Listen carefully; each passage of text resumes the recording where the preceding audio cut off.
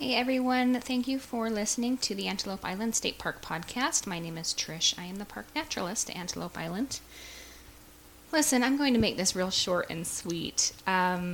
This will be published November 1st, dead square in the middle of our bison roundup season. And quite frankly, I just don't have the bandwidth to throw together a good, well-researched podcast episode for you this month. So I apologize. This is going to be a short one.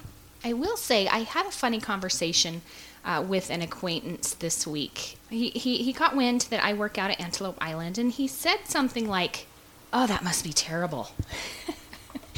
And I said, "No, it's the best job I've ever had. I absolutely love it. Why do you think it's terrible?" And he said, he didn't grow up here. He moved here. And the first time and only time he's been to Antelope Island, he went down to the beach and somebody came out of the bathroom wearing what he said looked like a beekeeper's suit. And he didn't know what was going on in the bathroom, but he got out of his car and after getting several bug bites, realized why the individual was wearing what he thought was a beekeeper suit and had bites all over his face and neck and never has returned.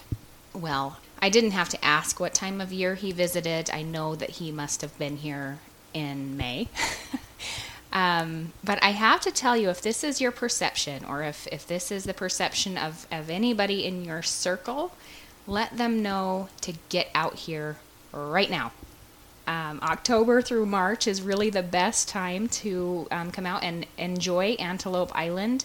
The bugs are not bad, and we'll all be dead in a matter of weeks, so we won't have to worry about those. The temperatures are great out here in the early spring and fall, and it really is just magical. So especially to those folks who have been out here once and will never come back because of the bugs, get them out here, drag them out here to come see us. Park entrance fee is $15 per vehicle for up to 8 people, so make sure that you bring some friends.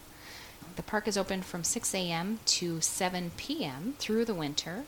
The visitor center is open from 10 a.m. to 4 p.m. The ranch from 9 to 5. Visit our website for a list of events happening at the park. That is antelopeisland.utah.gov. And I'll see you next month.